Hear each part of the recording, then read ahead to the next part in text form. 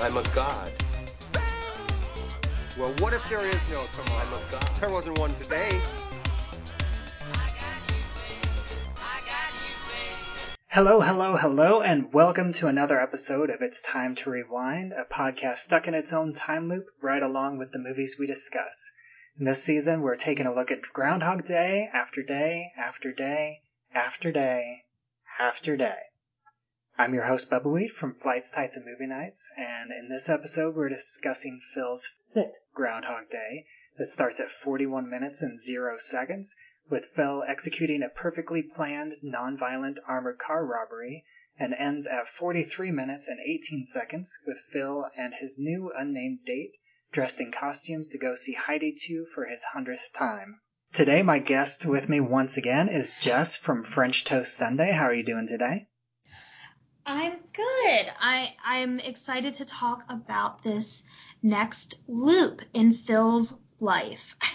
Yeah, and it really goes in an unexpected direction, I would say. It feels like a weird leap. It's like 2 episodes ago I mentioned he was fulfilling the sin of gluttony, and then in the last episode you could say that he was fulfilling the sin of lust, and in this episode, to a certain extent, he's fulfilling the sin of greed. Yeah, for sure. This scene is it's also kind of funny because, committing a robbery that will never benefit your future is such a silly thing to do that, it's obvious that he's only doing it for the fun of it. It's obviously not for the money. Yeah, and this is the first time that I've asked somebody this specific question, because all the previous days have seemed to flow from one to another, with events at the end of the day being referenced the morning of the next day. So it really felt like it was his first and second and third and fourth loop of his own Groundhog Day. But this is the first time that the film clearly introduces the concept of loops that happened away from us as the audience, because there was no armored car referenced before now, and he's already got this down to an exact science with all the seconds and the timing. So, at this point in the movie, let me ask you, I've already asked you how long as a whole that Phil was stuck in the loop, but how long do you think at this point in the movie, at the beginning of, with him robbing this armored car, how long do you think he's practiced this and maybe done other things that the movie doesn't talk about? Based on the precise nature of the armored car robbery, that seems like something that he must have witnessed and observed for at least weeks, just because he had it down to such an exact science that you would have to really see something over and over again to be able to remember it that fully. Yeah. So you would just say a few weeks? Yeah, just based on that part of it. I was like, this is something that he's, watched every day for at least probably a month or so. Because it's not like it's something he can see, rewind, watch again, rewind, watch again. You're going to forget more having to watch it days, spread out day after day after day. Yeah, and, personally, I thought about this a little bit, and I think that what he's done at this point, he started with Nancy and then went to this other woman to see Heidi 2 that, happens later in the day. And this also goes back to something that I had heard. I think it was in an earlier version of the script and also mentioned in the musical. But in both of those, they mentioned that he's romanced every available woman in Punxsutawney. And I wouldn't necessarily go that far, but I do think that he spent a lot of time just going from woman to woman. And he gives a number whenever he goes to see Heidi too, that he's seen it over 100 times. I think that's possibly a bit of a stretch, but I think it's also very likely that that's an accurate number. That he has seen it over 100 times, and he's seen it with almost a different woman every single time. Well, that would be quite impressive if he saw it 100 times with 100 different women. That would be quite the streak there. Yeah, and so my estimation is that this is around day 150, because I think that, I would give him about like a month and a half of just going from different woman to woman. And, each woman might take a few days to figure out what he needs to do to convince them to go on a date with him.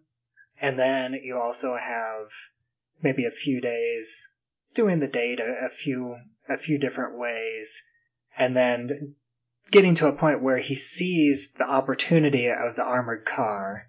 And I believe, like, actual bank robbers, the ones that are successful, they will case a bank out for up to a month before they actually decide to rob the bank. And I think for him to get it down to this specific, he would probably have a month, give or take, planning it, and then another month or so getting it down to an exact science. Yeah, that makes sense. He is, though, robbing people that aren't necessarily, like, the top dogs as far as, like, security guards go. Yeah. So he might have had a little bit of an easier time that way. Yeah, although, he in this one, they don't even notice anything out of the ordinary. They're like, did I bring 2 bags or 1 bag? I don't know. So they're not exactly looking for him. But do you think before the end of the day, the police are actively looking for a man that robbed the armored car? That would be...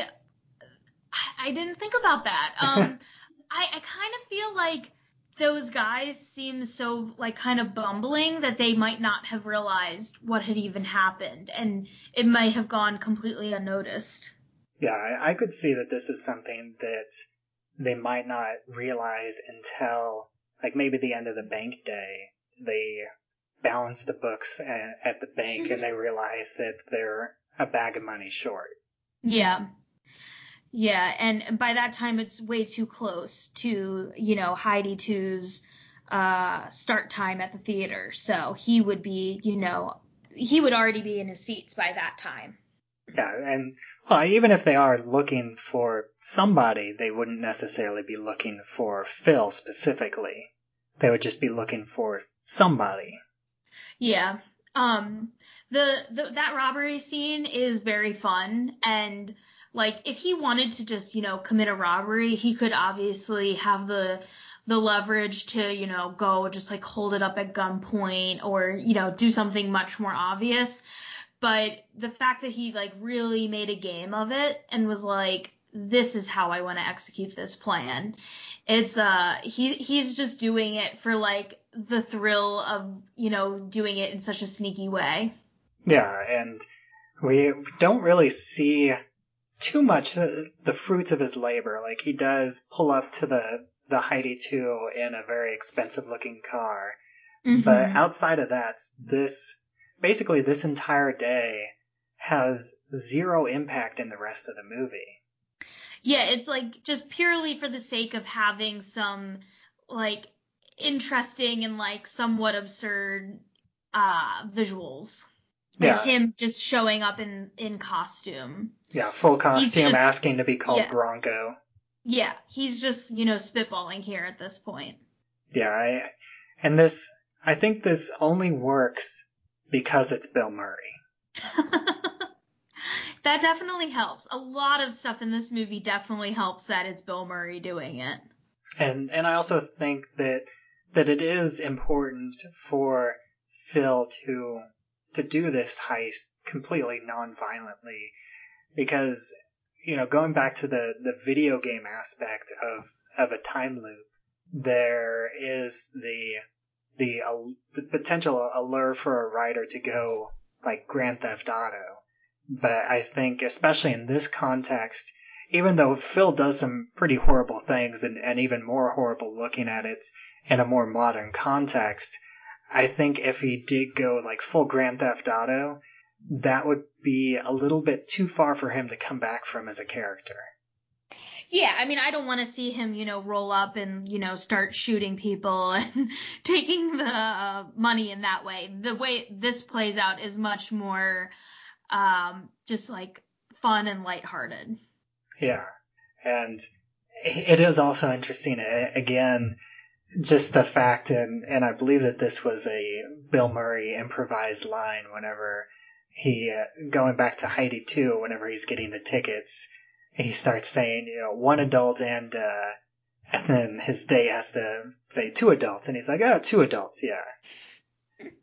And that also goes into just, it's funny, except whenever you overthink it a bit, thinking to the fact that, he thinks his date is so young that either he thinks that he could pass her off as a child to get a child's price. On top of the fact that, he just robbed the armored car, so, like, money's basically no object to him at this point. Yeah. So he wants to save, $2 on a child's ticket versus paying full price on money that's going to disappear in the next morning anyways. Yeah. Yeah, and this is like the part where he also like sees Nancy and just like casually greets her, even though he knows, has no idea who he is. And that's also something that really helps that he's played by Bill Murray, because he's just he just like exudes this Bill Murray charm. Yeah, and I mean, it's a funny line being like, that's my ex-fiance, she doesn't even remember me. Like, that is a very funny line. Yeah, and especially whenever he's saying it in this pseudo Clint Eastwood voice. Yeah. It's very wistful. So, since this is another pretty short day here, it's another one that's just over 2 minutes. Have you ever seen Heidi? I have not. Neither have I. I know that I think the most popular version is like a Shirley Temple movie from the 30s. Mm-hmm. And I know that she's like an orphan girl in the mountains. But what do you think the plot to Heidi 2 is? Mm-hmm. So if Heidi is about, a girl who lives, in the mountains, presumably. I mean, I'm vaguely familiar with some of the scenery of Heidi. Heidi too, I mean, she was a child. Maybe it's about her, growing into adulthood, perhaps. It sounds like, he's lamenting being in this, hokey small town. So, of course, if they have a single theater in town, it's probably going to be mostly showing hokey films that aren't going to be too exciting or offensive. They're going to be family-friendly films. So it's probably something that he definitely would not want to see 100 times. I don't know the full plot. I mean, you could potentially maybe work in some sort of Wild West angle in there somehow to where he's, Bronco is some sort of Heidi 2 cosplay. But maybe Bronco goes out to Switzerland and meets Heidi, and she falls in love with the cowboy from America. Or it's like Heidi 2, the quest for Bronco's gold. Yeah, I just can't imagine it would be very good. No, definitely not. It would, something like that was made nowadays, it would be, I think it would be akin to either like a Nicholas Sparks movie or a Lifetime original movie. It would fit right into that niche right there. or either that or be it would be like animated, like the Emoji Movie. Oh no. I'm imagining more of like a film that you could throw on at, maybe like a Sunday school or in an elementary school classroom when you don't have anything When the else to teacher's talk about hungover. that day. Yeah, and it would be like pretty inoffensive. Yeah, I could see that too. I mean, it is a family tradition. But I believe it says a family tradition on the marquee. Oh, right. I didn't even think about that. Yeah, I mean, definitely not something that I would want to go to with my date in like a sexy maid costume. Like that seems like definitely not appropriate. Actually, now that you mention that, what do you think him seeing the movie is like? Do you think they just sit in the back and he tries to make out with her the whole time, or do you think that they actually like are engaged with the movie? I can't imagine that he would be very engaged in the movie, especially if he's been there that many times. He's probably sitting in the back row and like trying to make a move the whole time. And then, one other question that I've been asking people that we talked about that there are a lot of days that aren't shown in the movie that Phil has to have done at some point, like a deleted scene that they never filmed but should have. Like what would be one of those days in your mind that you would like to see? One thing that I kept waiting for and thinking it was going to happen but never did was just like him attempting to get out of town.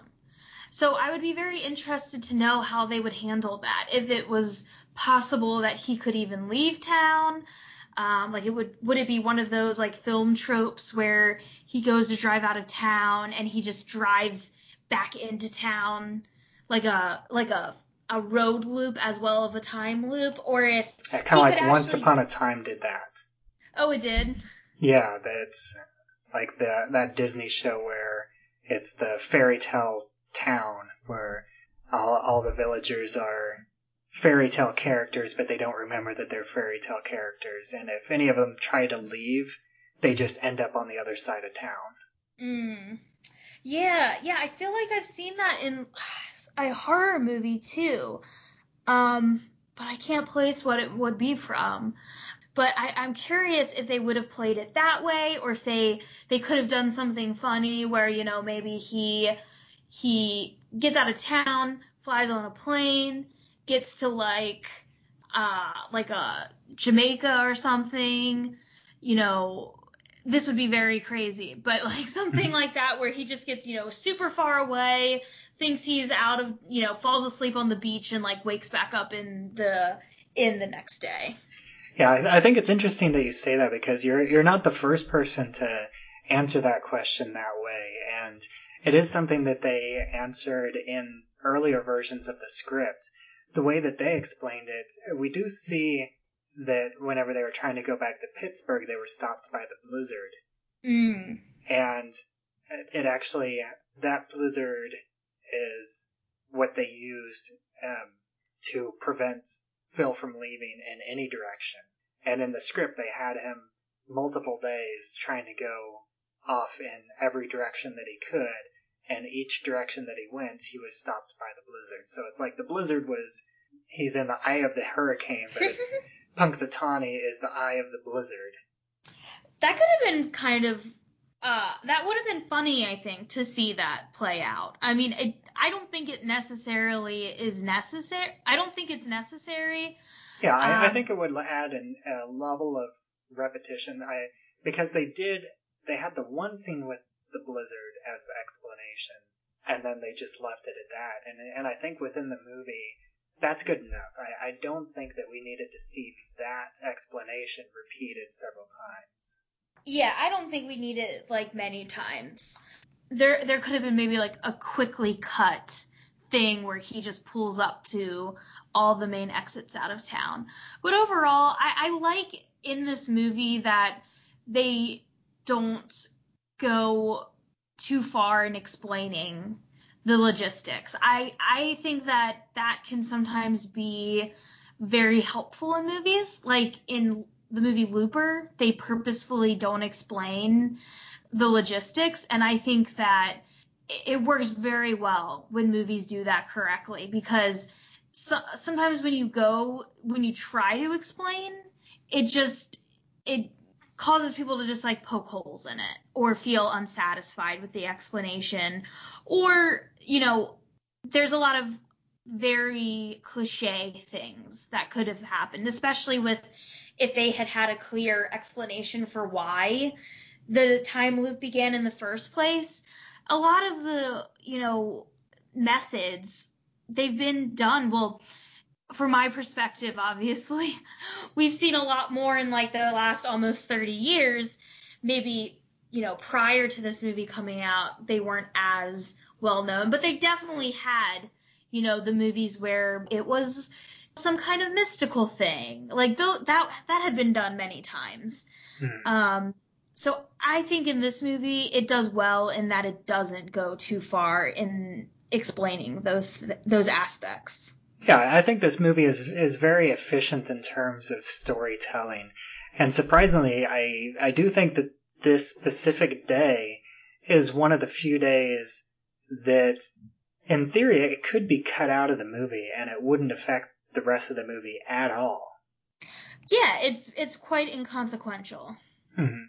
But it's still fun, and I don't lament its inclusion. It's just a fun, and it's only 2 minutes. Like it's just a little over 2 minutes, and we get to see Bill Murray doing a Clint Eastwood impression, and that's that was worth it. That was worth 2 minutes of my time in a 100-minute movie. I can do 2 minutes of seeing Phil rob an armored car and do a Clint Eastwood impression. Yeah, I think we needed to see a good bit of silliness, and him, stretching the limits of what he could do before things start to get like a little bit more serious. Yeah, definitely. But I think that's all I got for these 2 minutes, unless there's anything else that you have. Nothing else to mention. Just in general, this is a movie that I saw when I was a kid and have not watched as an adult. So I was very happy to have an excuse to finally rewatch it. It's a movie that I've been thinking for a long time, I should really watch that again. So I'm very glad that I did, because I can see for sure why it's so highly regarded, and why it was such an iconic film that went on to inspire so many other stories like it. Yeah, and whenever I had the idea for this podcast, this was the first and only movie that I thought of as doing it first. And I think it's funny because I could have sworn that I owned this movie, but I looked through all my DVDs and apparently I don't own this movie. And I still don't yet. I will own a copy of this movie before I'm finished with this podcast, even though I don't plan on fully rewatching it until I'm finished recording all the episodes, because I'm trying to experience the movie one loop at a time as I'm recording this podcast, which is an interesting way so far to experience the movie again this time. So that's been fun. Yeah, I think that's a good approach to keep it specific to that section of time. But it's been a pleasure having you on here for these past three iterations of the loop. But why don't you go ahead and remind everybody once again where they can find you online? Yeah, thank you so much for having me on. It was very fun. 3 sections of the movie to break down, and you can find me at FrenchToastSunday.com. And I also frequently guest on the Lambcast, the podcast for the Large Association of Movie Blogs. So I often make an appearance on that show as well. All right, and as always, I am Bubba Wheat from Flights, Tights, and MovieNights.com, where you can find my written reviews on over 500 superhero and comic book movies. And you can also find this podcast, It's Time to Rewind, on that site, as well as Anchor.fm. If you want to follow me on Twitter, I'm at Bubba Wheat. And, eventually I'm going to repeat this podcast enough times to figure out a proper way to end this. But until then, I'm just going to say that it's time for me to rewind.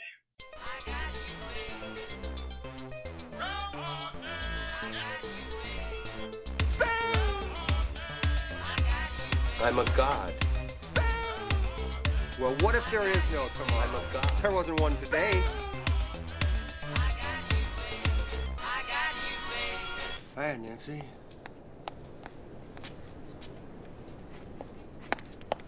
My old fiancée. Doesn't remember me.